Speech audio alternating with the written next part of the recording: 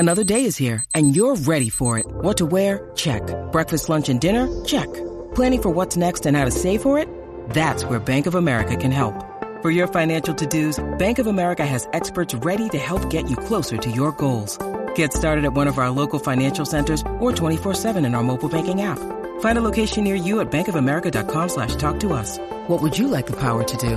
Mobile banking requires downloading the app and is only available for select devices. Message and data rates may apply. Bank of America N.A., member FDIC. A fire hydrant has H2O in the inside and K9P on the outside. Is this on? Grab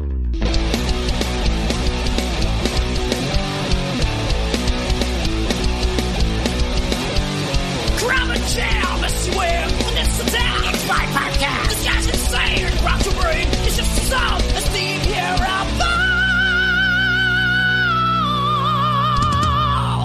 Smack 'em a gob, it's another Viera Vault, and man, this one's awesome. I got the great Bob Nalbambian on the show, and he's going to talk about the Bay Area Godfathers. It's a DVD he's putting out. It's gonna have a movie premiere and everything, and it's a great interview. Not only do we talk about the DVD and the great Thrasher Die that adds a lot of music to the DVD, and also his history in the LA scene and the California metal scene, the early '80s, the fanzines. He did a fanzine back then. We talk about his friendship with Metallica, Armored Saint, and there's just so much stuff that we need to get into this right now. My interview with the great Bob Nalbambian.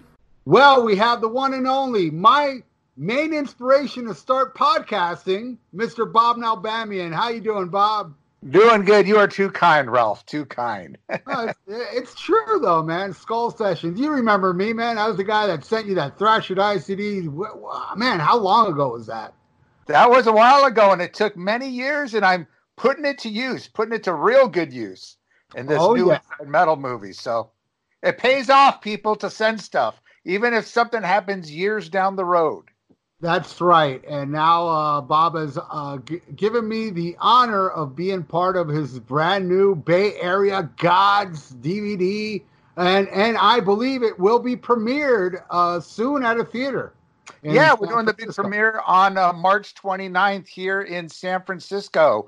We figured, since it is a Bay Area documentary, rather than doing it in LA or anywhere else, it's makes sense to do it in the Bay Area. So March 29th, it's a special matinee, and we're actually going to be screening part 1 and part 2. They'll be released separately, obviously at different times. But we want to give the screening is mainly for all the artists and all the people that were involved in the movie are going to be there. And we're releasing some tickets to public. So anyone that wants to come out, I believe tickets are $17. You could buy them at the website of the Roxy Theater. That's ROXIE Theater in San Francisco. Just go to their website and, go to their upcoming shows or their schedule calendar. And just go to the March 29th Bay Area Godfathers, and you could order tickets right online. And we should have some tickets available the day of the show, hopefully, depending on, how packed the theater is. But it's a big theater, so I'm hoping we should.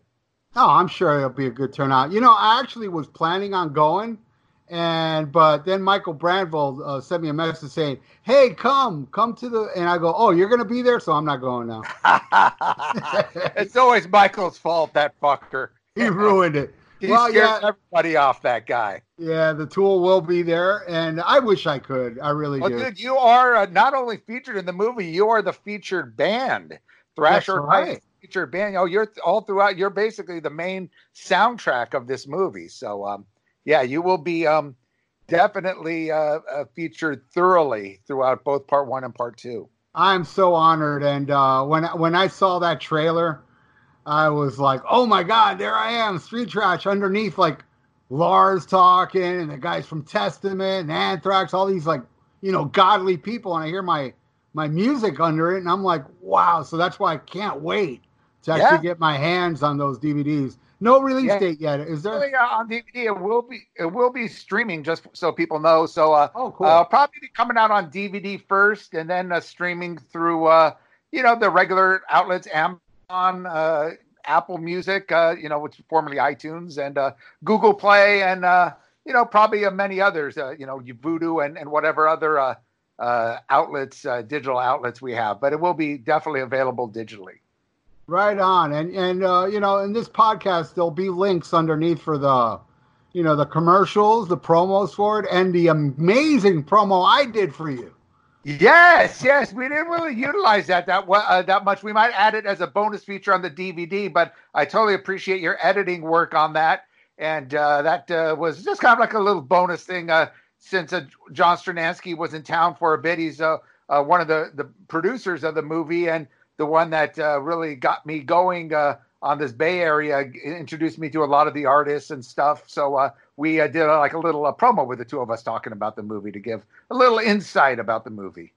Right on. And, just judging by that promo, I'm like, man, Bob, you got a lot of pull, man. You get big names all over because I own all of them, all of your DVDs that you put out so far. And, it's big name people, you really are, you really know how to pull in people in the industry, as they say. Well, dude, I'm a big name dude, man. Come on. That's right. Yeah. Look, I'm Bob Nalbambian. What the fuck are you thinking, Ralph? I mean, look how huge I am, and it's all because of you.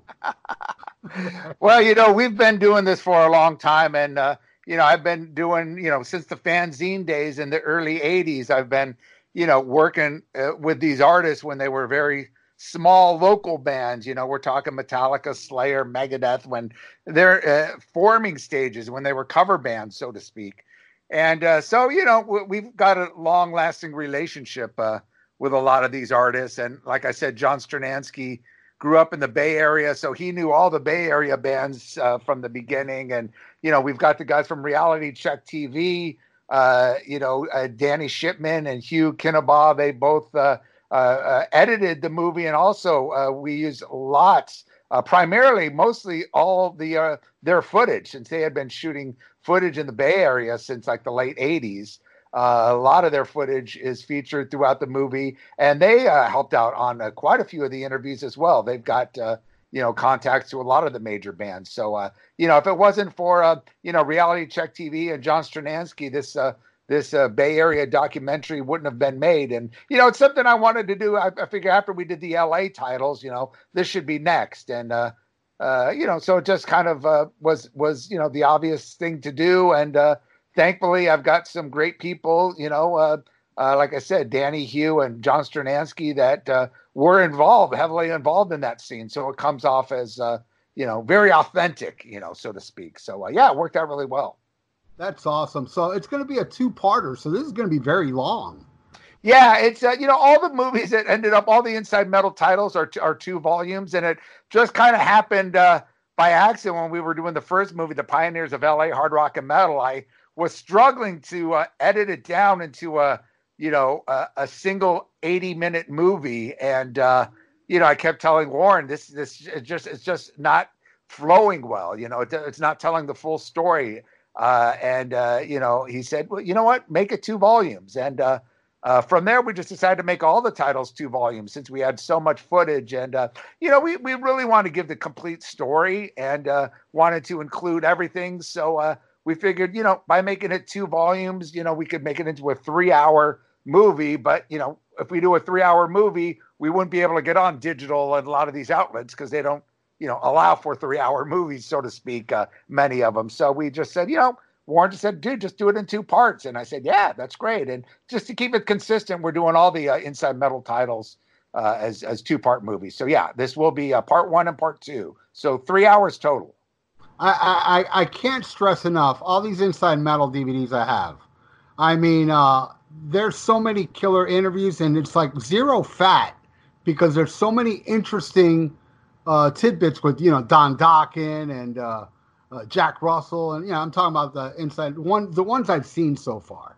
Sure. It's all great stories, fantastic stories. And and believe me, the feedback, every time because you know me, man, I'm always plugging your stuff. Yes, I appreciate it. And you always see comments of, I love these Inside Metal series. I own it, because it's so, for a metal fan, especially, the 80s and LA, the big boom, you were there and you got all these people to tell all these stories that were stories I never even knew. And it's just like a hodgepodge of awesomeness, Bob. Yeah, go ahead. As I say, that makes me feel good, man. That's exactly what I was striving for this. Cause there's tons of these metal, DVDs or, shows, from the VH1s behind the musics to whatever covering, particularly the 80s metal scene. And, I just didn't want to do the same old thing. And, as you know, I'm a huge underground, a metal fan as you are. And there's a lot of true metal guys out there that don't need the fat and the bullshit. They know all that stuff. And I wanted to really go at it as a hardcore fan's point of view and give some information that people don't know about. And, again, that's why we really, strive to start the movie in the early years, the late 70s, when the scene, actually the mid 70s, when the LA scene started with, the Starwood and all these killer clubs before MTV and before all these other, video channels were featuring these kind of documentaries. So we go behind the scenes, back to the Van Halen era. And, that was something that hadn't been told. And we kind of wanted to stress, that on the following movies, the LA metal scene explodes. We take, a lot of interviews from bands that, everyone knows about the Poisons, the Guns N' Roses, the Motleys, and all those bands. But, we dig much, much deeper than any of the other documentaries. Bands like Warrior, Leatherwolf, London, Max Havoc, Legs Diamond, all these bands that are rarely talked about and discussed.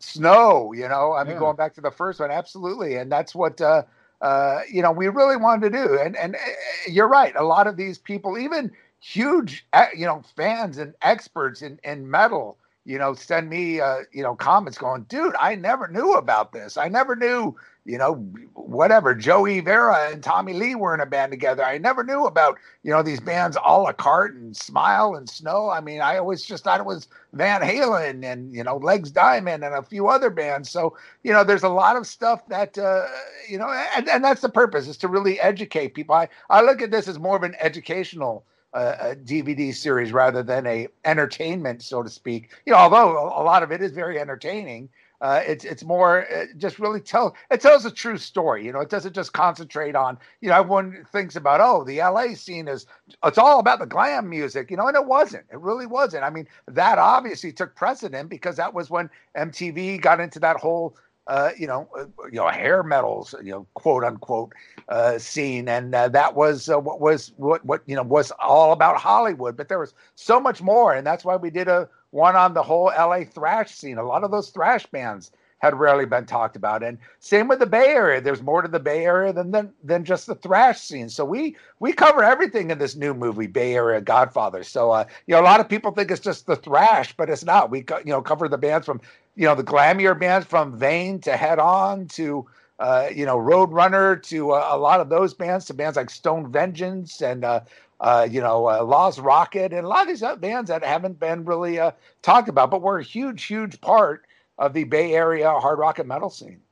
Yeah, and what you touched upon earlier with your VH1s and all that. Look, you and I are very much alike. At least, but the only difference between me and you were in the thick of it. But I was over here reading about it. I knew everything. So when I see a behind the music or a VH1 thing, it's like they're saying stuff I already knew. Sure. It's nothing new. It's more geared to the casual fans. Right. They're the ones that learn shit. But when you watch like the inside metal stuff, that's for the hardcores. That's for the people who go, whoa, like what you were saying earlier. I didn't know Tommy Lee was in a band with Joey Viera, and I know the car accident and all that stuff. It's all news to me. It's like, whoa, I didn't know none of this stuff, and that's what's very, very extremely interesting about these things that this product you're putting out. It's really geared for the people that want stuff we don't know about, and you deliver it, man. You and what's the name of the person that this does it with you? John Stranansky. John, yeah, you guys really, really do, and it's really well made. And boy, man, and just to think my music is in the Bay Area one is just mind blowing to me. Yeah. And so when is the premiere at the theater?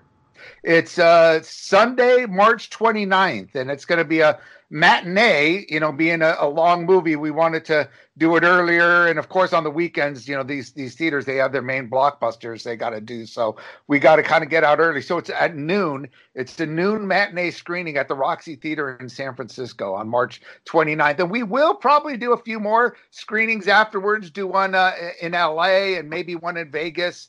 We'll see how it goes, but it's always fun doing the screenings and having all the fans come out and, getting to talk to people. And, it's always great. It's funny what you mentioned when we did the screenings in LA, Bill Matoyer came out to the Rise of LA thrash metal screening. And he even said, he goes, dude, I always learn so much from these movies, stuff I never heard of. And I worked with half. Yeah. Words I didn't even know. So, that's always a great compliment, hearing from people like that. But, the screening March 29th at noon at the Roxy Theater in San Francisco. You can buy tickets. You can just shoot me an email if you want, info about the advanced tickets, or you can just go to the Roxy Theater website. Bob, there's a theater 1 block from my house, just planting seeds. Everyone's saying that, but it's expensive to do this, to rent out, we can work something out sometimes, with theaters that could, the smaller independent theaters you can maybe work with, but in most cases you have to rent it out, and it costs money, and and the promo and all that kind of stuff. So, and we want to make it kind of special and exclusive where, the first movie we did do about 50 theaters nationwide. Wow. And the areas that it was promoted, it did great. And other areas, the theaters, they didn't really promote it. It wasn't, known to a lot of the people. Then people were hitting me up afterwards saying, I didn't even know it played here and stuff. So it's, it's a bit tricky doing, when you do multiple theaters, but, you really need a company behind it with a good budget that's going to do some promo for it. Otherwise, I got a DVD player. We can have a premiere at my place, man. Well, you'll crash here. It'll be free. I won't charge anything, man. You'll be definitely getting in advance there, Ralph. Thank you so much. I very much look forward to that. And but let's go back a little bit into your history. You've been on my show before, and we have touched upon your history in the scene. And but I want to. Were you ever like you were talking about earlier about fanzines? I don't know if I ever asked you if you were involved in any of those fanzines back then.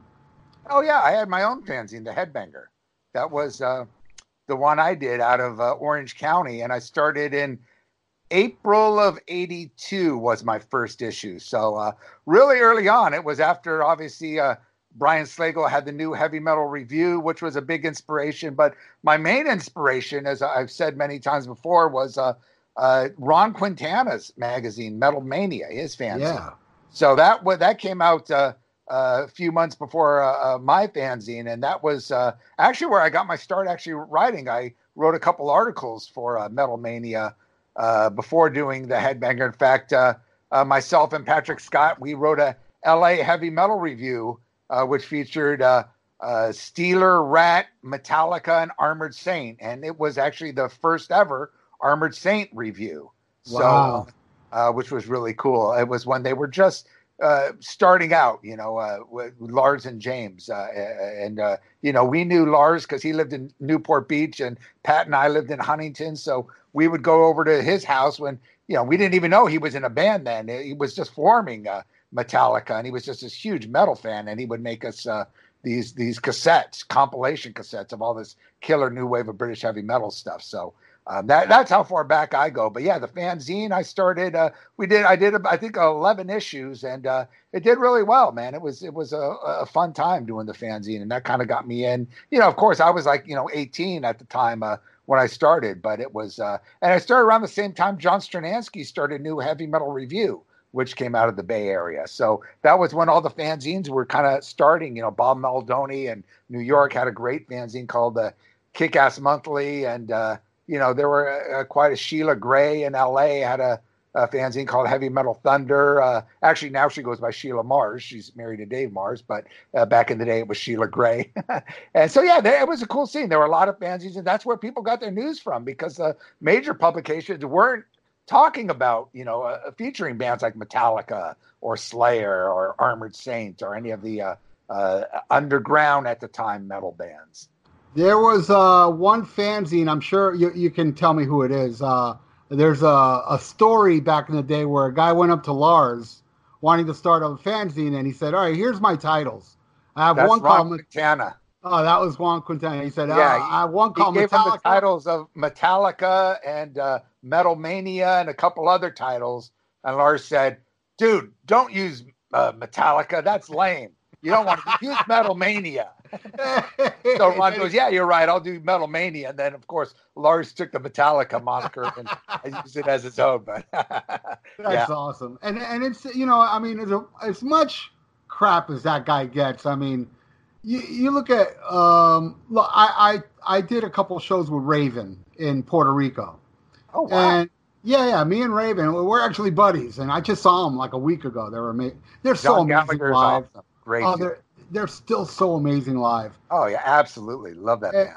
But, when I did the show with them a couple of years ago, Raven was telling us, we just played Brazil. They played a stadium. Metallica took them out. They don't forget their past, Dude, I'll tell you what, like you say, as much shit as Lars and Metallica gets, that band has always been true to their underground followers. And, and he's always, just the fact that Metallica's covered all these new wave of British bands that nobody at the time had heard of, from, Diamond Head to Blitzkrieg to Holocaust, to Budgie, who've been around since the late 60s, but were super underground. I mean, this catapulted those bands to the next level and gave them, basically gave them a living. They've earned publishing off those songs. And he's always been good to the fans. They've invited me to all their events in their 30-year big anniversary they did at the Fillmore and the Record Store Day at the Rasputin. And they had a little after party at their old house with 50 or so of their main, old school friends. So they've always been good, and especially about taking out bands like that, especially now, So, yeah, you got to give them props for sure. Yeah, you do. I mean, because they do not forget their past. They do not forget the people that were there in the beginning. I remember when that anniversary thing happened, and you were there, and you were like part of the VIP, And I'm like, how cool is that? These are people, not a lot of bands are like that. They just forget the people that were there in the beginning. Yeah. And nobody's bigger than Metallica. For them to still remember, is something, that should be applauded, really, Absolutely. And they know that. They're smart. They know that they can't, especially when you're a band like Metallica that really got their start from the underground. They built their way up. They weren't like a flash in the pan, a radio band that never had this loyal, huge underground fan base for many years, up through Master of Puppets. I mean, they weren't getting any mainstream radio play or no video play up until, Justice for All, which was, their fourth album. So, they built their name through the underground. So, they can't forget who got them there, because, that is really a mass majority of their fan base still to this day, as mainstream and commercial as they've got, they're, I wouldn't say a mass majority, but a huge, a very vocal fan base, I mean, and that's the thing with the underground fans is, they will let you know. They will let you know if they're not happy with the band, if they feel they're selling out or getting big-headed or whatever, they'll they will let you know. So it makes sense to for them, and not to mention they're still huge fans. I mean, Lars is still a huge metal fan, and way into the underground, and always still giving props to the early new wave of British heavy metal bands and a lot of other bands that have influenced them. I mean, they're just featured in this new Armored Saint documentary, and they didn't have to give the time to do this documentary, which is not it's not going to be like this big VH1 huge documentary thing. It's, it's an independent documentary that a longtime Armored Saint fan from England, Russell Charrington, is put together. And, the fact that they've offered their services for that is great. That is awesome. And yeah, I would like to also plug your latest podcast, which is a great interview with John Bush. And again, you brought up something very interesting in that podcast that I have said myself. It's like, how great is it that Armored Saint is more popular now than they've ever been? Yeah. It's amazing, I've always been they've always been my band from the 80s. I always praised them, and just to see that, they're not huge, but they're way bigger than they've ever been. And it's just, to me, it's just vindication. You know what I'm saying?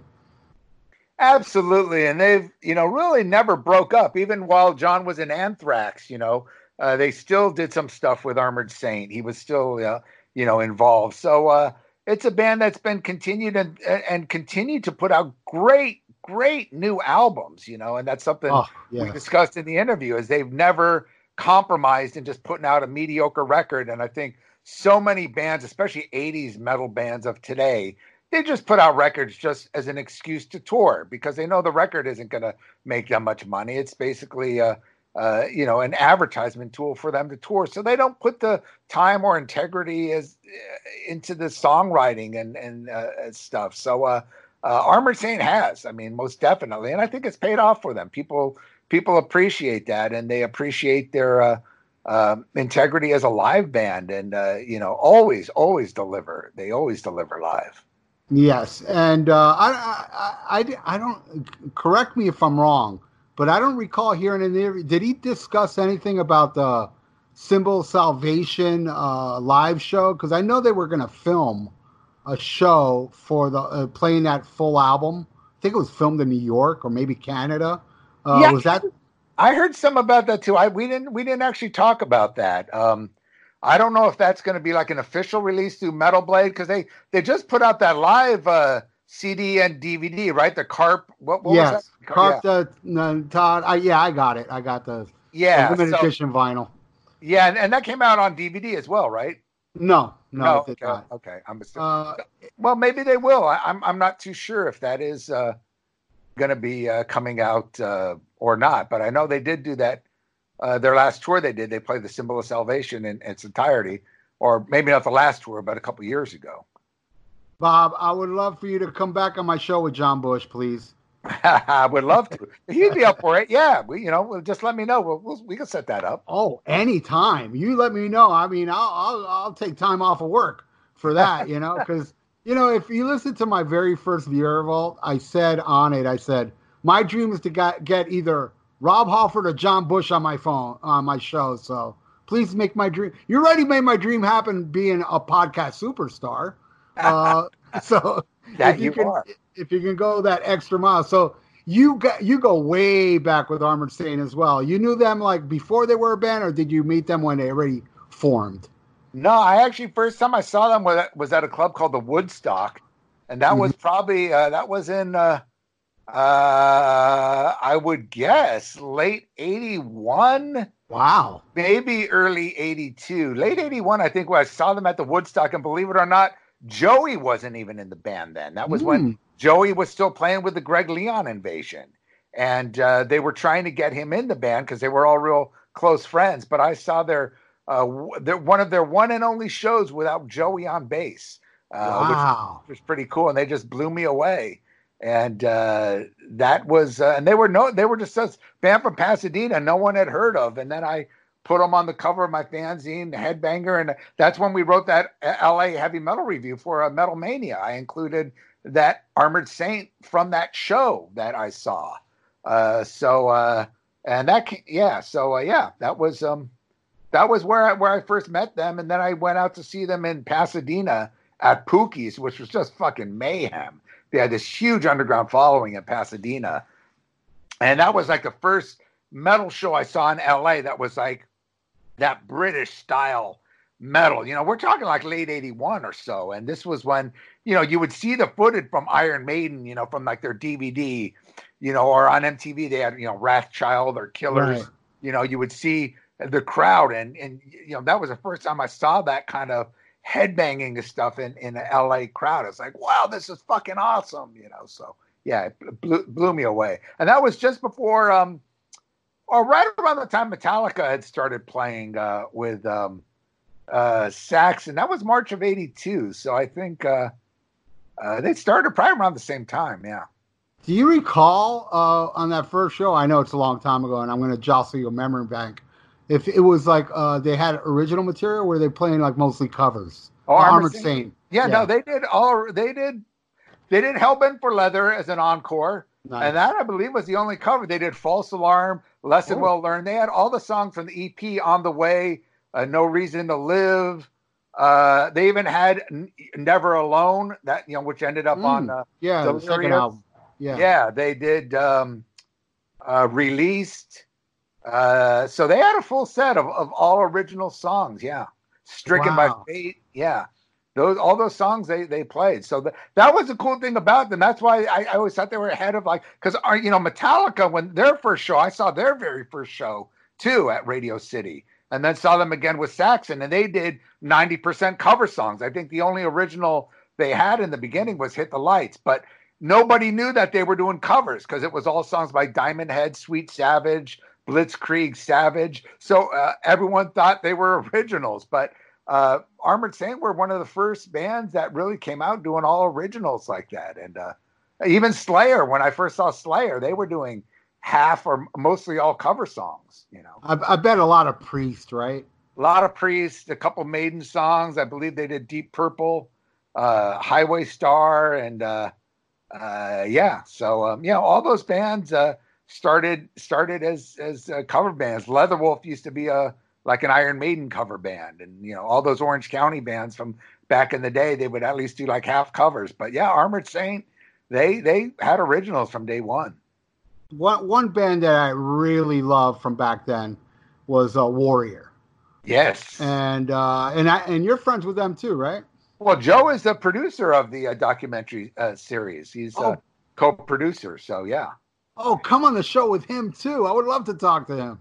Yeah, you were talking about that. Yeah, Joe, I mean, he hasn't been as involved in the last few movies. He was involved in obviously the Pioneers and the second title. And then he got so involved with, Warrior doing some shows in Europe. And now he's got his own guitar company. Oh, really? Oh, yeah. It's amazing. Check it out on Facebook. The Electrophone, I believe it's called. He's got his own custom-made guitar that he manufactured, which has a built-in amp inside the guitar, and it's pretty amazing. It's a great, beautiful-looking guitar. He's got different models, but he's doing really well. So that's obviously taking up most of his time. So that's why like I said on this one, this Bay Area Godfathers, we got Reality Check TV to come in as co-producers as well as John Stranansky.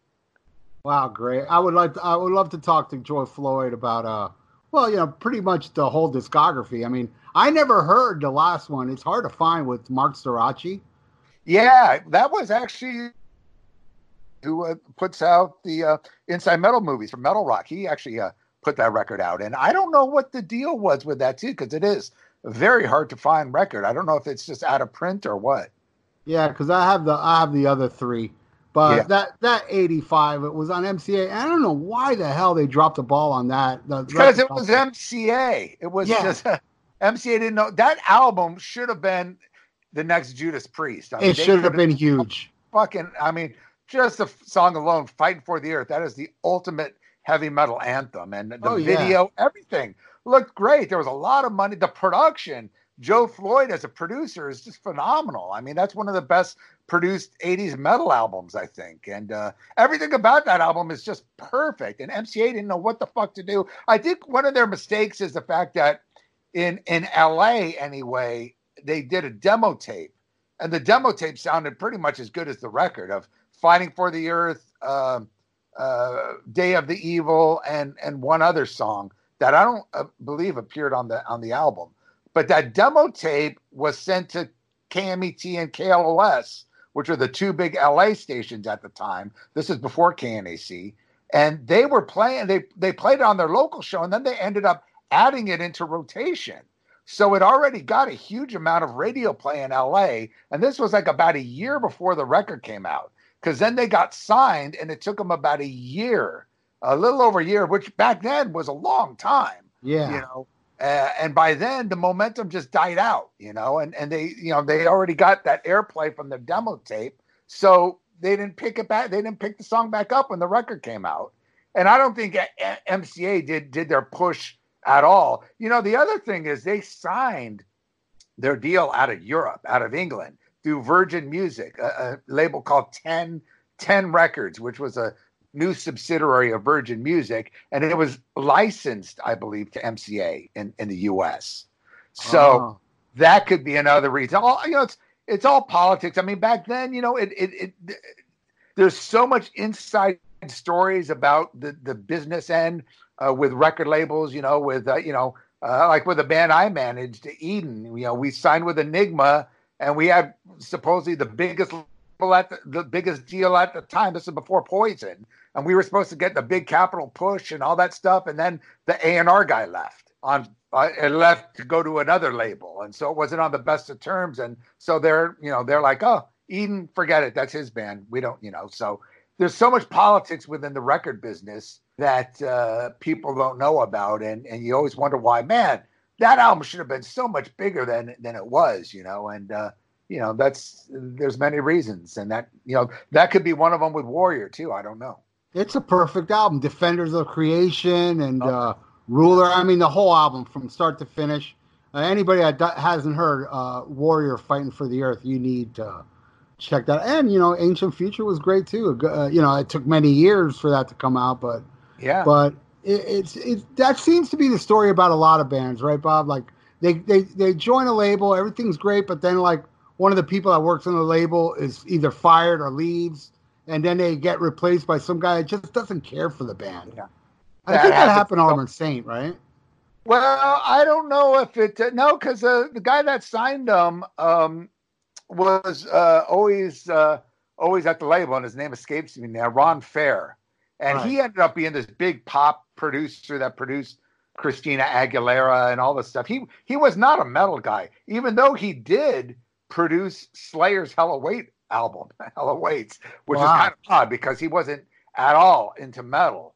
And, you know, again, that was kind of odd that he signed Armored Saint, but, you know, they just saw the potential that Armored Saint was just selling out everywhere in LA, and they had the most loyal following out of any LA metal band. So they were, you know, Chrysalis wanted to get their hands on it. And Chrysalis, I don't think were the right label. They were at the time, they were a very pop label, and they were a radio oriented label. So, you know, March of the Saint, that production was so polished by Michael James Jackson. I mean, they just geared it for radio play. And Armored Saint weren't a radio band. They weren't like Rat or Poison or Motley Crue. You know, they weren't really geared for radio. They were a live metal band. And, you know, at the time, Chrysalis, all their key was getting their bands on radio. They had Huey Lewis and the News, Pat Benatar, Billy Idol. I mean, all these big radio bands. And that's kind of how they wanted to push Armored Saint. And they weren't one of those bands, you know. So I don't think they really knew what to do with the band.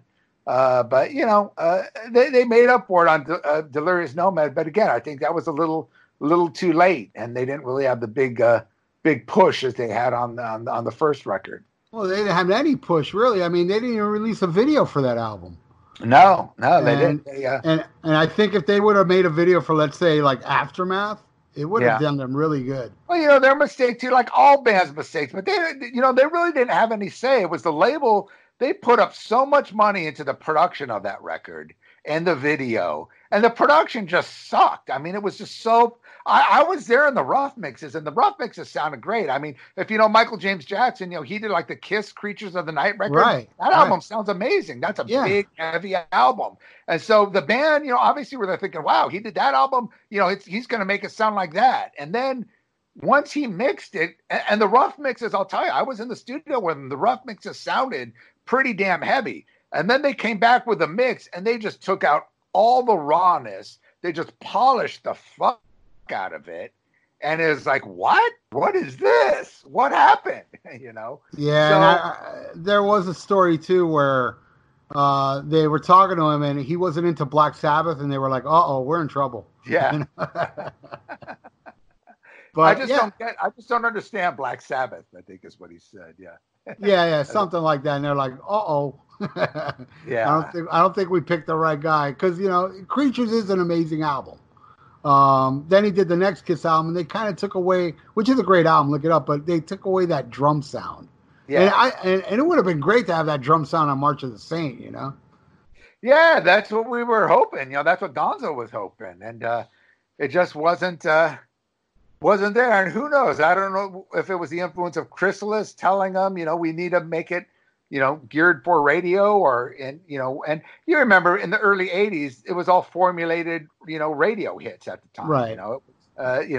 Everything had to be super polished, and and they spent a ton of money in the studio. They were at Ocean Way Studios, one of the best and most expensive studios in LA at the time, and they spent a good amount of money, and I think that hindered them, because by the time their second record came out, they didn't have the budget to really push it properly, and I think the label was starting to lose faith, because they were at the time, all the labels, they wanted the debut albums to be platinum, double platinum records, as they got with the Van Halen or the Motley Crue or those other albums, even the Knack or whatever, and they were looking for that debut album just to be huge, and that album, I think it sold about 170,000 records, which isn't bad. I mean, today's standards would be great, but even back then it wasn't bad. But for the amount of money they put into it and whatnot, they were expecting it to be a platinum record, but they just didn't know how to push it. But anyway, I'm sure Bush could explain it much better than I can. I don't want to. Yeah, which he'll do on this show when you bring him on. Sure. I very much look forward to that. And also, I think the album cover of Delirious Nomad, it was like, I don't know. I think the back cover was better. That didn't help. People thought the back cover was cool. I love the concept. I think it's a killer concept, and it's a cool painting but a lot of people, I always heard the thing, is that Billy Idol on the cover? Yeah, I heard that too. Because it was on the same label. It's like, no, and I think it kind of might have got the wrong impression from some people, but well, it's just one of those bands that I felt like their song Underdog from Raising Fear, I felt that was like the most underrated band of the 80s. I didn't think they got their due. And there wasn't a lot of tour support push after March of the Saint. I mean, they didn't come to South Florida till Symbol, so I never got to see the great Dave Pritchard. You have any good Dave Pritchard story? Dave was awesome. I mean, I don't know any specific stories, but he just had the greatest sense of humor. He was always joking around and doing pranks. And, I went on, I wouldn't say on the road with them, but I went with them after they did their EP to Phoenix. We did like 3 or 4 shows in Phoenix, Tucson, and Tempe. And, for about a little less than a week, I think I was out there with them. And, we went out in a van, and, I had had these huge hotel parties afterwards. I mean, it was just total fucking, the 80s, man. It was just like party time, man. And, Phoenix was just rocking back then. And, we had a blast, but Dave was just fucking hilarious. He was, I don't know any, God, I have to think of any specific story that was funny. It was you just had to know Dave. He was just the coolest dude ever. Just super likable. I mean, everybody loved Dave Pritchard. He was such a likable guy and sweetest guy. And tremendous talent. I mean, what a talent! What a talent! Loss, man. Yeah, it is. It is a terrible loss. Yeah, I mean, everyone. Just his stage presence, the way he looked, his attitude, his guitar playing, his guitar tone. He was just the ultimate guitar player, man. I mean, you think about it. I mean, he went on to, do duty for 2 guitar players after, Phil was out after, whatever problems they had after he left. I mean, Dave took over and they became a 4-piece, and those albums still sounded, well, shit, they sounded better than March of the Saint production-wise, Oh, absolutely. Yeah, Dave. So, yeah, he was a major, major talent, and he will be missed. What a shame I never got to see him. I never got to see Cliff Burton either. I mean, Metallica never came to Florida till he passed away. Oh, yeah. The first time Metallica was here was the Monsters of Rock with Van Hagar and all that crap. But because they were touring with Ozzy. And right before Ozzy came down here, they went to Europe, and then Queensryche took over. And yeah, so I never got to see. That's the lame thing about living in Florida. I miss so much good, stuff that like Cliff and Dave. Those are the two people I would have loved to see live, Right. But and Armored Saint, I'm telling you, man, live, Jesus, you want to talk about an energetic show. When I saw them with Queensryche, and don't get me wrong, and nothing against Queensryche, because Queensryche I love them now with Todd Della Torre, but man, they destroyed them. They just came out vicious, and it kind of shows how they are so in tune with their music and what they love to do. Because John Bush doesn't have to do this anymore, Sure. And but he does for the love of music, They love what they do, and they're still hungry, man. They still got that hunger and that drive that keeps, And you hear it in your latest podcast. He even says it, He says, look, he's a realist. I can't really make a living out of this, but, we do this for the love. Yep. And, oh, man, I can't wait to hear that new one. Is it almost done? It's about ready to mix. Okay, so everybody already did their parts. Yep. Awesome. Well, Bob, again, I'm honored to have you on my show. And please, there's no hurry. I'm a patient man, especially when it comes to John Bush and Joe Floyd. If you ever can get those guys to come on the show, and I'd love to have you on with them, and discuss all the time. And believe me, I got questions for John Bush, and he knows who I am, because I'm surprised because he's very approachable. He's easy to, as far as doing interviews and stuff. I'm surprised you haven't gotten an interview with him yet. Well, it's because I'm a slacker. Okay. Well, I'll put in the word for sure. Yeah, please. I would appreciate it. And one more time, give a little plug to the new Inside Metal and the premiere and everything. The new Inside Metal movie is titled Bay Area Godfathers, and it should be coming out, I would say just before summertime on DVD and streaming. And it's the fourth Inside Metal title. It will be a 2-set DVD, and it'll be sold separately as streaming as well. It'll be part 1 and part 2. And we're doing a special screening in San Francisco. So anyone in the Bay Area or intend to be in the Bay Area on March 29th, it's a Sunday afternoon at noon, at noontime matinee, we're going to screen both part 1 and part 2 of the Inside Metal Bay Area Godfathers. So any of your fans that want to come down, have them shoot me an email or get in touch with me through Facebook, and I'll hook them up with tickets. Well, we have a mutual friend that's going. His name is Brian Davis. Oh, yeah. You know Brian. Yeah, he'll be coming out. He's a great dude. Yeah, he told me he's got a great podcast as well about movies. Yes. And he will be there. But then again, but again, Bob, I am, believe me, to me, you're like John Bush. I look up to you, man. And I don't look up to many people. I mean, it must feel good to have a celebrity like me look up to you. Dude, I talk about it every day. I'm so shocked because I look up to you, and having you look up to me. It's like the two of us looking up to Michael Brandvold. Yeah. Oh, by the way, make sure to fumigate him before he goes in the theater. He's a good guy. Shout out to Mike. I love your battles with him. I love following your Facebook feed. He just loves to push my buttons. No, he's a good guy, and I'm trying to get him to work this movie. Actually, Brandvold Marketing. So we'll see. We'll see what happens. Right on. And congratulations to him for getting Leather.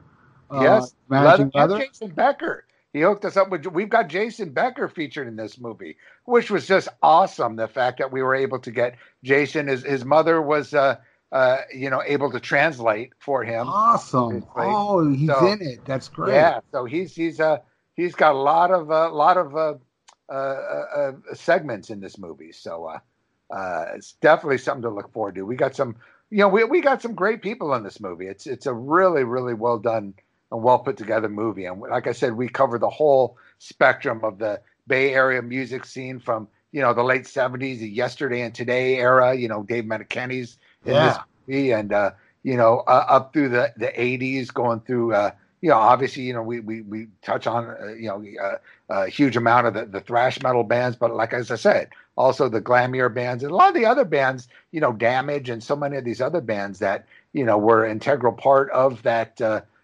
San Francisco scene, Righteous Sire, Stone Vengeance, that, are rarely talked about, so, we cover it all. And we got, people like Mike Varney, and we did Bill Burkhardt's last interview before he passed away. Oh, wow. Owner of the Record Exchange, which was a huge, huge asset to the Bay Area scene. And we got Bob Gamber from the Record Vault, and talked to promoters, and a lot of people featured in this movie. So, people will enjoy it for sure. It's unfortunate you couldn't get Debbie Abono. She passed away. Very important. Very important. Yeah, she was really sweet. We met when I came out, when I was at Roadrunner, and we were working the Heathen record. I came out to the Bay Area. This must have been early 90s. And a lot of people, we try to get as many people as we could, Obviously, we always end up getting too many people. But, I think it's cool. We want to definitely get a broad range of artists and people involved. Well, the most important that you got in the film is Thrash or Die. I mean, come on. Absolutely, dude. Your music makes the movie. I tell you, without the Thrash or Die music, the movie just wouldn't be the same. Well, that goes without saying, Bob. Well, Bob, I can't thank you enough. Thank you so much for being part of my little podcast here. I really do appreciate it, and it's growing. It's big enough to have John Bush and Joe Floyd on here. There you go. I'll definitely put the word out to John and Joe. Joe's not very talkative, but I'm sure I could get him to do it. He'll answer some question about the albums, right? Sure. Yeah, that's all that matters, you know? Again, Bob, I can't thank you enough, and best of luck, and I can't wait to see this. I'm just dying to see this. I said you'll definitely get in advance, and thank you for all your support and for all your help with the movies and pushing the titles and your involvement, man. So I appreciate all you have done, Ralph, and we will definitely keep in touch. Oh, of course. And, if you need my music for any future endeavor, you got it, man. Anytime. Sounds good, my friend. All right, Bob. You have a great day, and we'll have you back on with or without John or Joe. Maybe okay. Sounds good, man. Anybody you want to bring on, I'm down. Michael Brandvold? No, except him. No, I'm just kidding. All right, dude. Thanks, Bob. Later, buddy. Well, there you have it. The great Bob Nalbambian. What a cool dude. What a metal historian. Wow. Always great having that guy on the show. And I also want to give a little plug to my friend Brian Davis. I brought him up and said that he has a great movie podcast, but I did not mention the name of the podcast. And that's super lame, so I'm going to do it right now. And check it out because it's really good. It's called Damn Good Movie Memories. That's the name of this podcast. It's awesome. I love it. I pretty much listen to every show. So, quick plug to Brian, and he's a great, great human being, and he deserves it. And he deserves a listen, so give it a shot. All right, now it's time, as always, to go into the vault.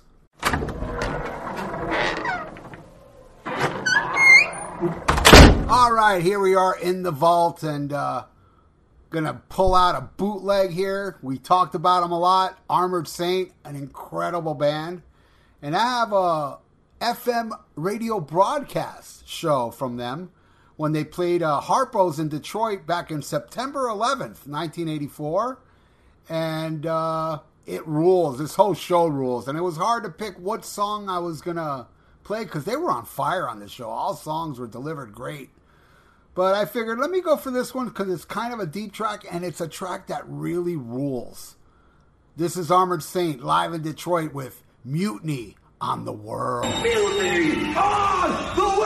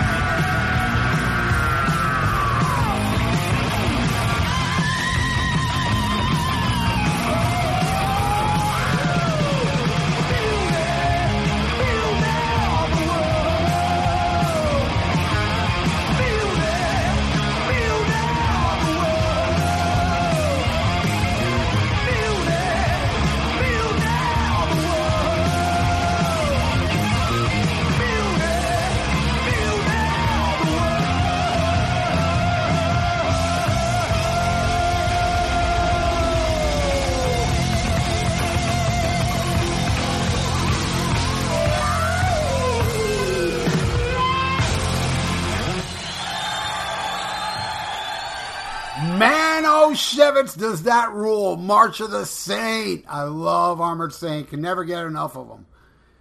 Anyway, that's it for the Viera Vault. And if you're listening right now, thank you so much. You know how much I appreciate you guys that even are still listening after the vault, what I pull out of the vault. Next episode, next week, very, very special. Historic. The original drummer of Merciful Fate, Kim Ruz. That's right. I've never heard an interview with Kim Ruz. Well, you're going to hear it next week on that Viera Vault. So be here or just be lame. Thanks, everybody. Love you all. Really, I really do. And leave an iTunes review and I'll read it on the air. Later, everybody. Schmack-a-magab.